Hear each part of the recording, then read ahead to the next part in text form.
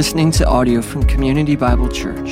If you would like to find out more information about us, please visit us at cbcsavannah.com. Appreciate that. Hearty welcome. It's good to see you. I hope you're doing well. If we haven't met, my name's Clint, and I'm one of the pastors on staff.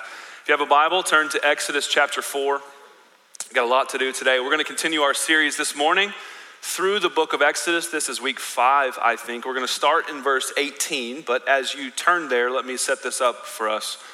A few weeks ago, I was with my kids, and they wanted to watch TV, and because I let them do that, and you can write an email about that if you want, I went to the TV, and I went to the DVR, and I'm scrolling through trying to find something for them to watch, and I get this message pops up, hey, you're 95% full. And I'm like, okay, that's a lot, and I never record anything on there, except for the occasional Georgia basketball game, Go Dogs. But then I delete it afterwards because I have OCD. So everything on there is not my doing, okay? So I'm interested. Let's see what's here. And I quickly realized there's only 2 categories of things on there. The one you would expect, kid shows. The usual suspects, Paw Patrol, Daniel Tiger, Blaze, right? Everyone with small kids, you get it, all right? Everyone else, you're like, what are you talking about? So that was the one category. And the other category was Christmas movies, okay? And it's February, but we're going to talk about it, all right? It was Christmas movies. That's not the problem, because I love a good Christmas movie. The problem here is that over half of those Christmas movies came on Hallmark, okay? That's the issue here. And the reason why that's a problem, you can enjoy what you want to enjoy, but the problem with that is there is no reason to have more than one of those recorded because they're all the same. Nothing unexpected ever happens in a Hallmark Christmas movie. Even when they try to throw a plot twist or a curveball, you see it coming, right? You know what's happened. That's the only way that I can get through those movies is to try to figure out how quickly can I determine what's going to happen in this entire movie, right? Just set a clock as soon as we start the thing. Here's how it goes. DJ Tanner, she's from a small town, okay? She moves to a big city. She works her way to the top of the executive role that she's always hoped and dreamed for, okay? Just sacrificed a ton to get there. Her mom calls, hey, you gonna make it home for the holidays this year? Nope, can't make it home for Christmas. I have deadlines. I'm not gonna make it. Somehow the stars align. She ends up going home. She finds out that her family business isn't doing as well as she thought it was, okay? So she has to stay longer than she planned, and while she's there, she meets a guy who happens to be the mayor. He also runs the local Christmas tree lot, and at first they don't like each other. There's a lot of tension, okay? But they keep running into each other all over town, literally bumping into each other all over town. Oh, it's you again, okay? And surprise, they end up having to judge the gingerbread house competition. And within 5 minutes to go in the movie, they fall in love. There's a mistletoe involved, okay? They fall in love. And she, in a moment, decides, I'm gonna uproot my entire life. I'm gonna give away everything I've worked for. I'm gonna move home. I'm gonna work for the family business, and they live happily ever after. That is the plot of every single Hallmark Christmas movie. Nothing unexpected ever happens, right? Just one time, I wish Hallmark would actually throw a curveball, right? The family business is actually a front for the drug cartel, okay? And DJ Tanner is a DEA operative, and she has to struggle through the internal turmoil of going, do I turn my parents in? Do I do my job faithfully? That'd be a good movie. Who would watch that movie? That's right, we would watch that movie. The reason why I waste your time with that is because nothing unexpected ever happens in a Hallmark Christmas movie. That's the opposite of what we're gonna see in Exodus chapter 4.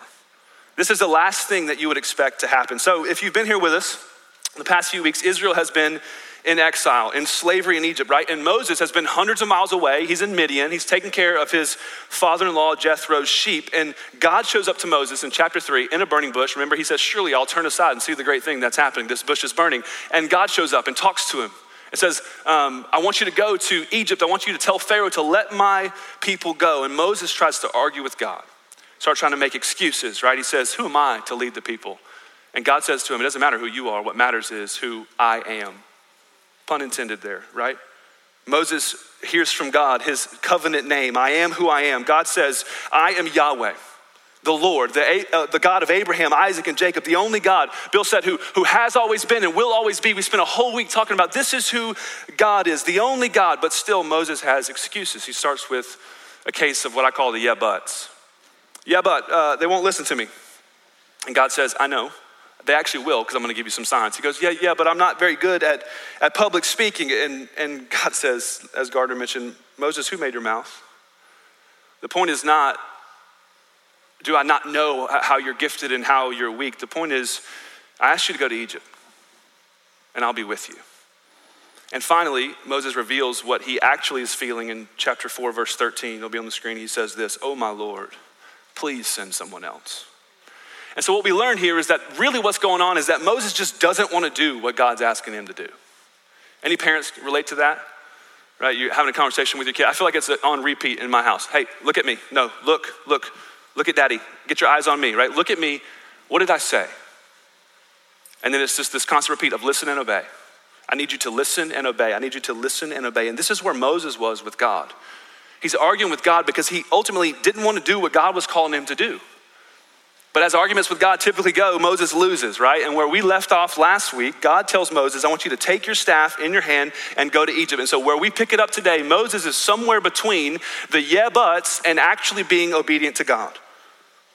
And what you would expect to happen next in the story is that we would pick it up in Egypt. But that's actually where chapter 5 starts, right? And so for some reason, Moses, the author of this book, there's some things he wants us to know before we get to Egypt. And in this section of scripture, we have 4 paragraphs that describe different things that happened while Moses was on the way to Egypt. And if you were to read through this, or maybe you did this past week, it doesn't seem to fit. Like nothing seems to fit in this. It seems like a hodgepodge of information, and you wonder, why would Moses even include this at all? Because it doesn't make him look good. In fact, it makes him look really bad. But I think that's the point. I think the point of this text is not look at Moses, but look at God. Look at who he is and look at how he interacts with his people. And there's a common thread in each of these 4 paragraphs that bring these things together. And the Lord said, the Lord said, and the Lord said. And one time it says, and the Lord met him. And so the point here is that God is speaking and God is moving, right? He's interacting with his people, and Moses wants us to see that. That God is speaking and Moses is learning to look at daddy, listen, and obey. And in that, I think there's an invitation for us this morning. We get our eyes on God. We learn to listen to him, and we learn to line our lives up in obedience to what he says. So I want you to see this morning. Let's look together verse 18. So Moses went back to Jethro, his father-in-law, and said to him, please, let me go back to my brothers in Egypt to see whether they are still alive. And Jethro said to Moses, go in peace. So remember where Moses was when God shows up to him in the burning bush, right? He's out in the wilderness. He's taking care of his sheep. So Moses has this encounter with God. It changed his life forever, but he has to bring the sheep back first before he can be faithful, be obedient. He has to have some conversations before he can go to Egypt. And so he talks to his father-in-law first, who's also his boss, which imagine how difficult this conversation would be. Like Moses worked for Jethro for over 40 years. Have you ever had a job for years that you loved, but then you knew you had to quit, you had to move on, right? You invested in something for years and people you care about, and it's time for you to move on. That's not an easy conversation, is it? And on top of that, this wasn't just his boss, this is his father-in-law. This is his kid's grandfather, and he's asking for Jethro's blessing to take his daughter, Moses' wife, and his grandsons, and to go to Egypt. Asking for a blessing to go, which again, not going to Egypt wasn't just a weekend trip. It's not like, hey, we'll see you in a couple of days. It's like, we may never see you again. And Jethro responds in an unexpected way. He says, go in peace. Not just, I guess you could go if that's what you really want to do. But go in peace. And the word here is shalom. This word means God's fullness and his blessing, its wholeness. So Jethro gives Moses his complete blessing to take his family and go to Egypt. And so on one hand, Moses is being obedient to God. He's putting some things in order to do what God told him to do. He's got Jethro's blessing. He's been respectful, but he isn't completely honest, is he? Right, what's he say to Jethro? He doesn't mention the burning bush. He doesn't mention an encounter with God or the fact that the real reason why God had called him to go to Egypt and he wanted to go is because God had commissioned him to go and deliver his people. He just says, I want to go see if my brothers are still alive. This still alive just means well-being. I'm going to go see how they're doing. Can I just go to Egypt? So we don't exactly know why, but for some reason, Moses isn't completely honest here to Jethro. And I think what's going on is that Moses is afraid. He's afraid to tell Jethro the truth. And to be fair, it is easier to say what he said than to tell the truth, isn't it? So Jethro's like, wait, why do you want to go to Egypt again? Well, here's the thing. I was in the wilderness, this bush was on fire. I went to it and God started talking to me. Really? Yeah. He said, go tell the most powerful man on the planet to just let 2 million slaves go free. So I think that's what I'm gonna do, right? That wouldn't go, how do you think Jethro would respond? Oh, and you wanna take my daughter with you?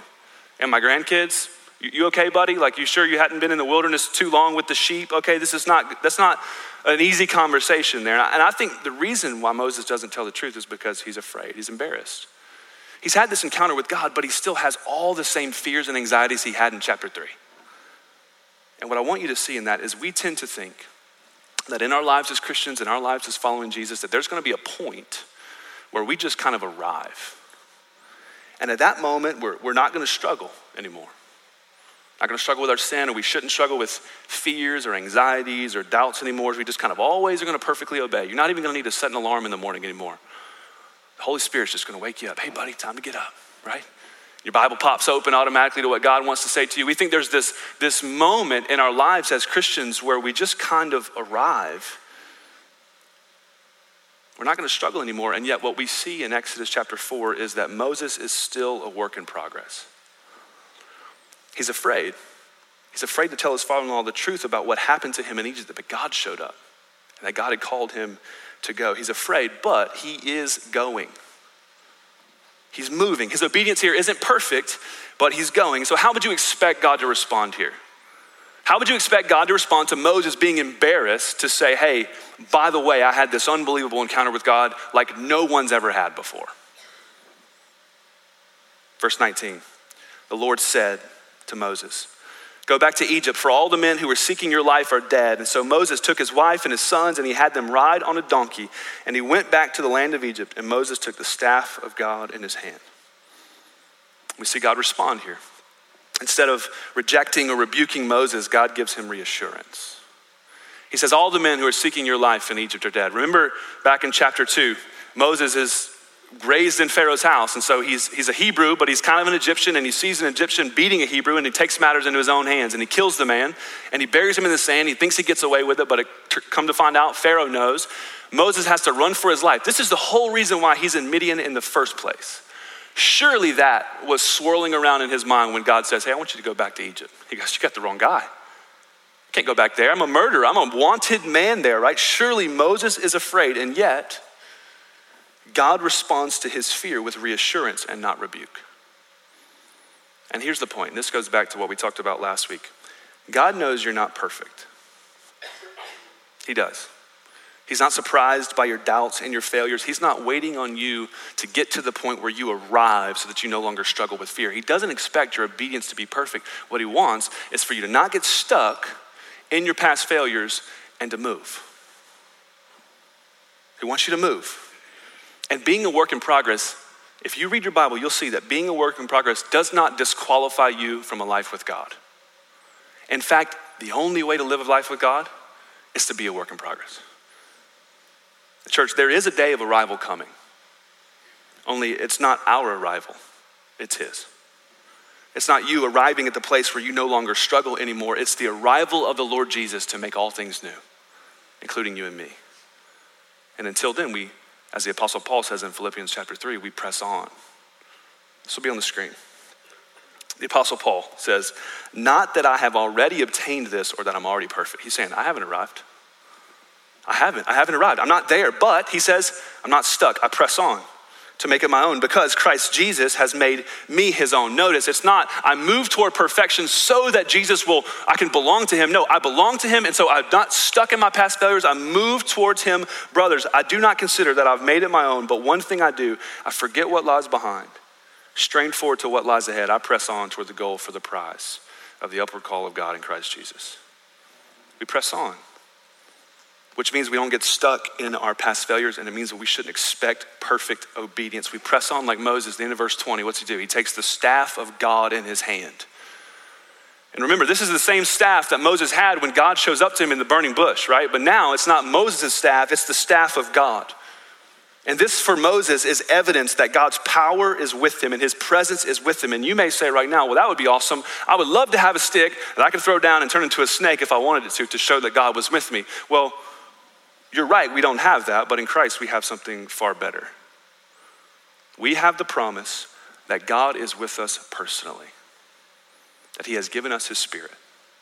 And with that, we too have the reassurance that when we fail, God will not reject us.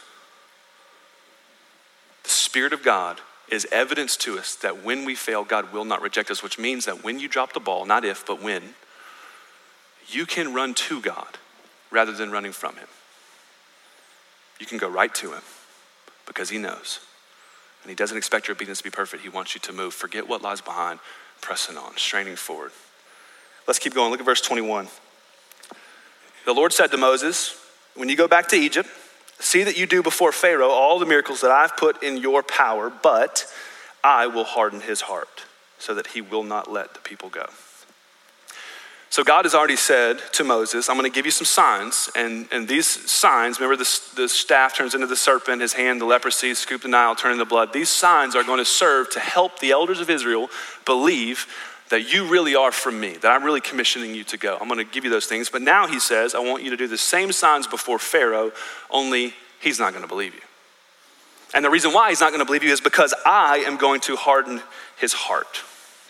So think about how Moses would have felt here. Moses is a work in progress, but he's getting closer, right? He's learned his lesson. So he's not just making excuses to God, but he hears this and he may raise his head down. Yes, Moses. So you're sending me on an impossible mission. Because you just said you want me to go do it, but it ain't going to work. So why do you want me to go do it, right? And it's not like God says, hey, just a heads up, this might not go well. He explicitly says, it's not going to work because I am going to harden Pharaoh's heart. And this is an idea that we don't like.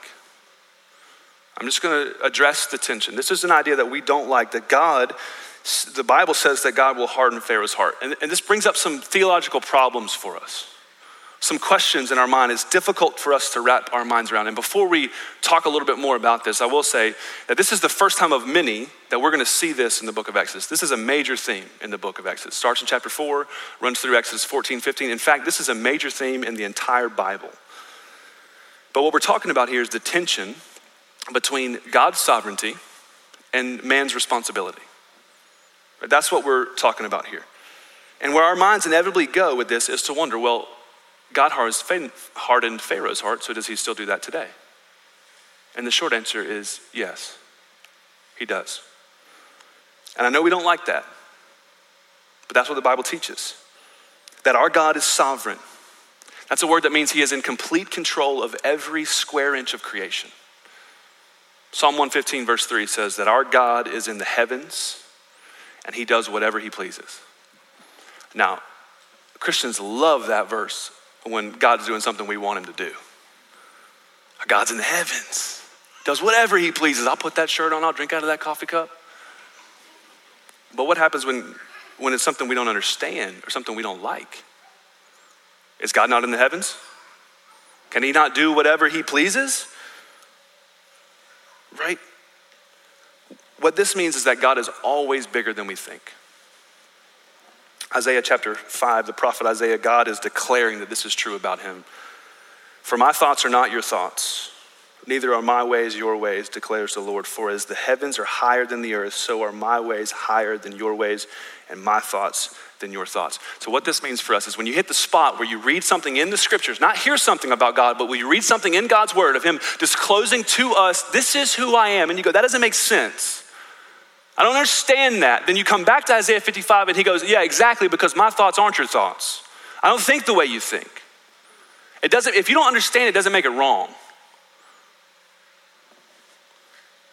What the Bible is teaching here in Exodus is that God is ultimately sovereign over Pharaoh's heart. And I know we don't like that, but here's what you need to understand. Yes, God is sovereign over Pharaoh's heart, but not in a way that absolves Pharaoh's own personal responsibility. Pharaoh was a wicked man. He thought of himself as a god. He demanded that people worship him as a god. He had enslaved the people of Israel for decades and had personally seen to the death of many of them, right? It's not like Pharaoh was going, Yahweh, I love you. I would worship you if you would just let me. That's not how this hardening of Pharaoh's heart works. There is a tension there, right? Pharaoh wanted nothing to do with God and is in complete opposition to worshiping him. And we'll see this next week in chapter 5. Moses and Aaron do show up to Pharaoh and they say, listen, Yahweh says that you need to let his people go. And he goes, who is Yahweh that I would obey him? He goes, I ain't doing it. Again, we'll see this next week. The point is the Bible teaches that even though God is sovereign over all things, including the hardening of Pharaoh's heart, Pharaoh is still responsible for his sin, still responsible for his opposition against God. And so did God harden Pharaoh's heart? Yes. Did Pharaoh harden his heart? Yes. And it doesn't matter if we like that or if it's difficult for us to understand, because this is what the Bible teaches. And I was reading this week, a pastor said this, that God is not a puzzle for us to try and solve. Like we got to get all the pieces together or it's not going to work. It's not a puzzle for us to try and solve. He is a mystery for us to adore. And so while we may not be able to know God completely, we can know him truthfully as he reveals himself to us in his word. And to be honest, I think the whole reason that God says this here in Exodus 4 is so that Moses wouldn't be surprised by Pharaoh's opposition. This is God's kindness to Moses. He's declaring his absolute sovereignty over Pharaoh, so Moses isn't going to be surprised when Pharaoh pushes back, right? God is saying to Moses, even the resistance of Pharaoh is part of my plan and my purpose to deliver my people. I am that much in control. Let me share this quote with you from one of the commentaries I read on this, and then we'll move on. He says, from beginning to end, the entire Exodus was the result of God's sovereign decree. The deliverance of Israel from Egypt is entirely God's doing and under his complete control. The impending Exodus is a play in which God is the author, the producer, the director, and the principal actor.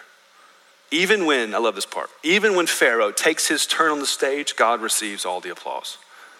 And like everything else that God does or has ever done, the Exodus was all for his glory.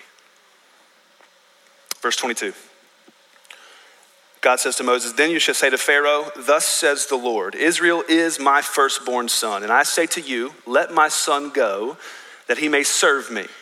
And if you refuse to let him go, behold, I will kill your firstborn son. Not a Hallmark movie, right? This is the first time in scripture we see this, that Israel, God's people, referred to as God's son. Not only his son, it's his firstborn son. And what God is saying here is these aren't slaves, these aren't just my people, these are my family. And if they're my son, then I am their father. This is what God's declaring is true about the relationship, the covenant that he makes between him and his people. And God tells Moses to tell Pharaoh, hey, they aren't just slaves. These people belong to me and they're not my slaves, they are my son, right? This is the firstborn, which in the culture, the firstborn would receive the inheritance and receive the name and the image of the father. And he says to Pharaoh, let them go that they may serve me. And if you don't, then I'm gonna take your firstborn son. And this is foreshadowing of the 10th and final plague, which actually does force Pharaoh's hand to deliver God's people out of slavery in Egypt. But there's something bigger happening here I want you to see. So God introduces this principle of a son for a son. Like, you give me my son or I'm taking yours, right?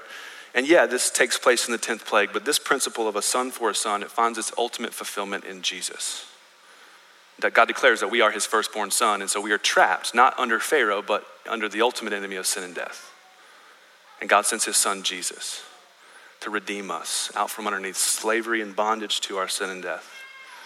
And what's interesting here is in verse 23, God uses the word serve. He doesn't say, let my son go so that he can be free. He says, let him go that he might serve me. And this is an important distinction to make, because it means that the opposite of slavery is not autonomy. It means for us that the opposite of being trapped in our sin is not, hey, go do whatever you want, right? God is delivering his people from the burden of slavery, but that does not make them free to do whatever they want. God says, let them go that they may serve me, which means that being a Christian is that God delivers you from the burden of slavery to your sin so that you can take up a burden that is easy and a yoke that is light. And since the beginning, the lie from the enemy has been, you can't trust God. The lie from the devil that you hear and I hear every single day of our lives is that you cannot trust him as Lord. He cannot be your master. And he whispers in your ear, if you look to God, if you listen to him, if you line your life up with what he says in obedience to what he says, then if you do that, then you're gonna miss out. And we hear this in high school going, hey man, if you follow Jesus, you're gonna miss out on what high school has to offer, college or young adulthood or in marriage or in business or whatever. If you follow Jesus here, you're gonna miss out on getting ahead like everybody else. We hear this lie and we believe that there's a middle ground between fully embracing our sin and fully embracing Jesus as Lord, and we pick and choose. We try to play the game. We got to take a little bit of what the life has to offer. I'm gonna take a little bit of what Jesus has to offer, and we think we can have it both ways, but that ain't how it works. The invitation from Jesus in Matthew 11 is not, come and let me improve your life a little bit. It's not, come to me if you ever need anything and I'll be glad to help you out. That's not the invitation. The invitation is, come to me, all who are weary and heavy laden, and I'll give you rest.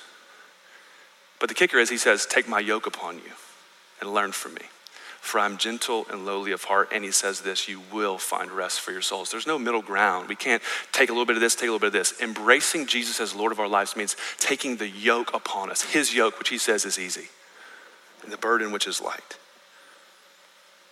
To fully embrace the lordship of Jesus in our lives means that when we do, he will give us the promise to find the rest that we want for our souls, which means this.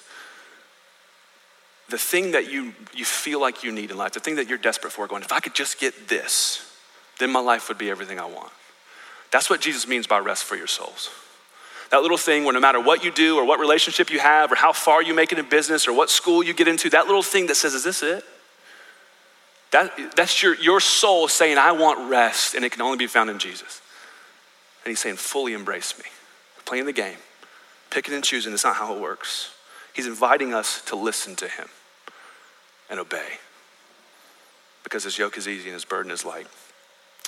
Look at verse 24. This is where it gets fun. At a lodging place on the way, when you hear lodging place, not Hilton Garden Inn, okay, that's a campground. The Lord met him and sought to put him to death.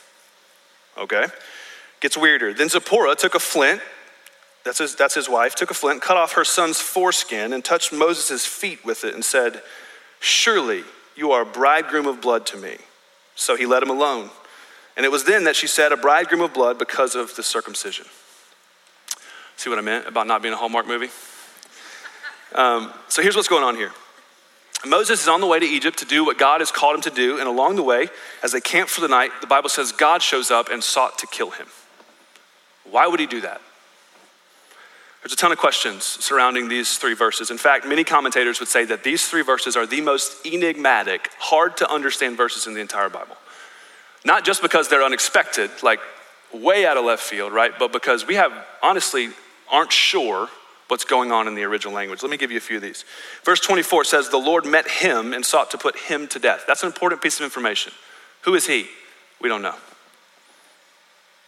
Biblical scholars, Hebrew scholars, we don't know.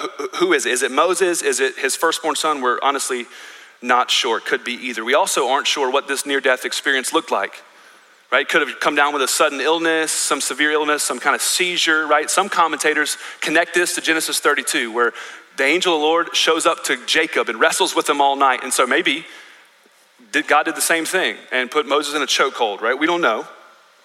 Whatever it was, Zipporah, his wife, knows it's serious because she jumps to action, but that even raises more questions, right? How did she know that circumcision was the problem here? And again, the original language isn't clear. We don't know, right? We don't know what she means by bridegroom of blood. Some people say that was like a term of endearment, that Moses comes back to restored to health, and she's like, you're a bridegroom of blood to me. And other people say it's actually said in disgust, that she takes the thing that she cut off. I'm not gonna go into detail there. She throws it at his feet and said, you're a bridegroom of blood to me. We don't know what's going on here. A lot we don't know. What we do know is that God shows up to kill someone, and it has to do with circumcision. But why? Why would he do this, right? The short answer is that it has to do with the sign of the covenant. The sign of this covenant relationship with God. Let me explain. Genesis 17, it'll be on the screen. So God shows up to a man named Abram, makes a covenant with him, changes his name to Abraham. That's Father Abraham. He had many sons. Verse 9, God said to Abraham, as for you, you shall keep my covenant, you and your offspring after you throughout their generations. Verse 10, this is my covenant which you shall keep between me and you and your offspring after you. Every male among you shall be circumcised. Verse 11 toward the end, and it shall be a sign of the covenant between me and you. Verse 14 toward the end, any uncircumcised male who is not circumcised shall be cut off from his people, for he has broken my covenant. So God makes a covenant with Abraham, and he says, this is a sign of our relationship, right? So when you hear covenant, think forever commitment. Not contractual, not if you do your part and I do my part, then we're good, but as soon as you break it, we're done. No, a forever commitment. Think wedding vows, a bride and groom standing at the altar for richer or poorer, better or worse, sickness and in health, I do. I'm in. I'm covenanting myself to you. Even if everything that I love about you vanishes, if you're sick and it goes worse, then even that, I'm in. I'm covenanting myself to you. And a sign of a wedding covenant are rings or vows, right? Signifies the husband and wife belong to one another. Well, God makes a covenant commitment to his people. It says we don't enter in on a contractual basis. We are covenanted into relationship with one another. Only the sign of belonging to this covenant is circumcision. Not what I would have picked. Would have gone with an earring or something, but his ways are higher than our ways, okay? His thoughts are not our thoughts. God says, this is a sign. This is what points to the reality that I am your God and you are my people, that we belong to one another. And although there is a lot unclear in Exodus chapter 4, what is clear is that Moses had not taken the covenant seriously. And my best guess of what's happened here is that while Moses was in Midian for those 40 years and he married Zipporah and they were having children, he did not raise his son as a part of the covenant people of God. That he had failed to circumcise even his own son. He didn't take the covenant or God's word seriously. And the Bible says that God took this incredibly seriously, to the point that even he sought to kill Moses. And it says he sought to kill Moses because if he intended to kill Moses, Moses would have been dead. But instead, he brings Moses to the very brink of death, and the question we have to answer is why? Why would he do this now? We already said before, he's a work in progress. He had failed before. Why not try to kill Moses when he was making excuses? Why not kill him when he refused to go? Why now? He's being obedient, right? He's on the way to Egypt. And again, the short answer is because of the covenant.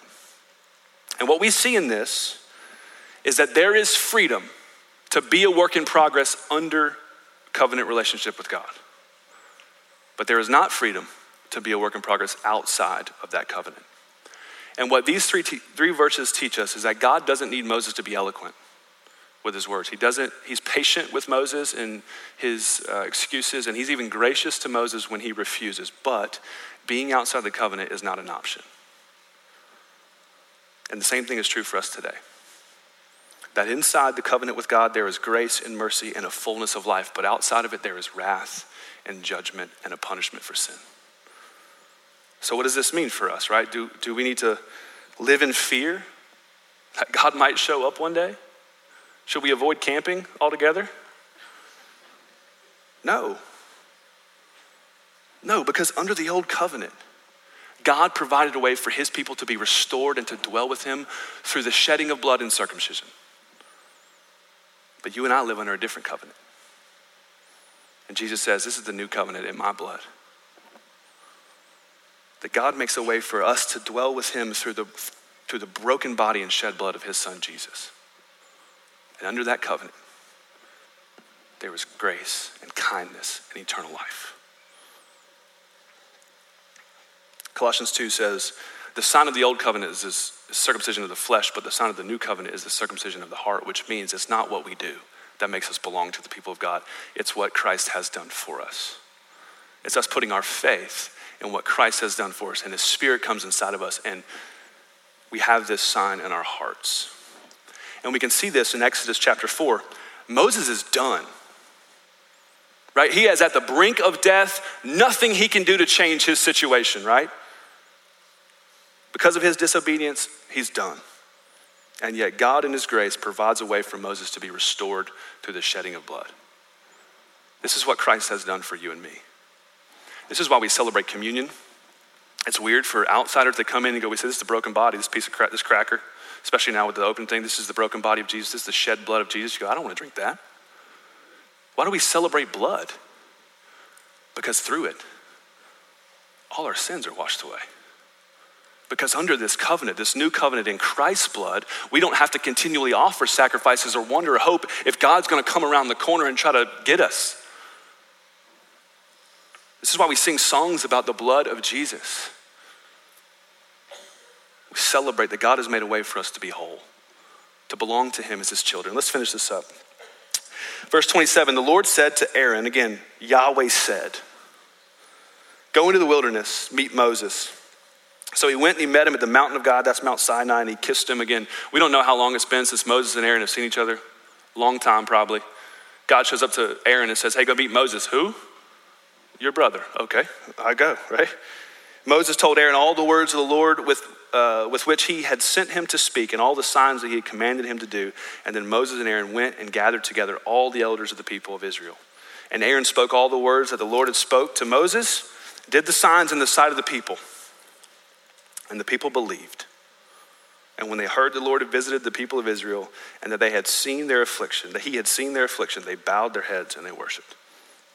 I think we could preach a whole sermon on that few verses there, but I'm 35 minutes in, so we'll make it quick. I got two things for you here. This is what God said would happen. That's the first one. Remember back in chapter 3, Moses is making excuses with God, and he says, but what if they don't believe me? But I'm not good at talking. What if they don't believe me? He's afraid of being rejected by the elders of Israel, and God says they will, and they do. And honestly, the point there is that God's word can be trusted. God's word to you can be trusted. Again, there is no middle ground between embracing our sin and embracing the lordship of Jesus. But so many of us play the game going, well, I want a little bit of this and I trust Jesus here, but not so much here. There is no middle ground. And God's word can be trusted. The joy and rest that we so desperately want in our souls can only be given to us in Christ, and he stands ready to give it to us. His burden is easy. His yoke is light. Quit playing the game. Embrace the lordship of Christ in your life. Church, we as God's children need to keep our eyes on God. We listen to him and we obey. Just like me with my boys. Hey, what did daddy say? Listen and obey. Same thing for you and me. What did he say? His word can be trusted. Listen and obey. Here's the second one. Verse 31, when the people heard that the Lord had visited them and had seen their affliction, they bowed their heads and they worshiped. The Bible says they believed that God had visited them, and so they worshiped. And what's interesting here is that nothing had changed about their circumstances. They're still in Egypt. They're still slaves to Pharaoh. They are still waiting on God to deliver them. And in fact, in chapter 5 and following, it gets a lot more difficult for them. So nothing about their circumstances had changed at all, and yet they worshiped. Why? Because they heard that the Lord had seen their affliction and had visited them. So what are you waiting for in your life that keeps you from worshiping? What's the thing where you go, man, if I could just get this,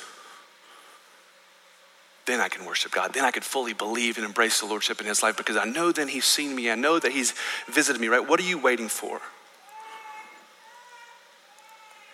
Let me encourage you this way. The wait for us should be over. And I'm not saying that because your waiting isn't important or the loss that you feel for the things that you hope and dream for in your life don't matter. They're not real and they're not painful. I'm saying this because God has sent us a better deliverer than Moses and Aaron.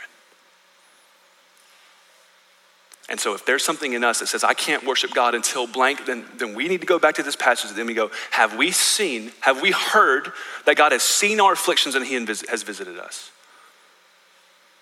Because Christ has come. And the Bible says that he's coming again. And so I want us to bow our heads and respond in worship to the God who has seen our affliction and visited us in our time of need. Let's pray. Father, we're thankful this morning for in a passage that is difficult to understand, we can see Jesus clearly.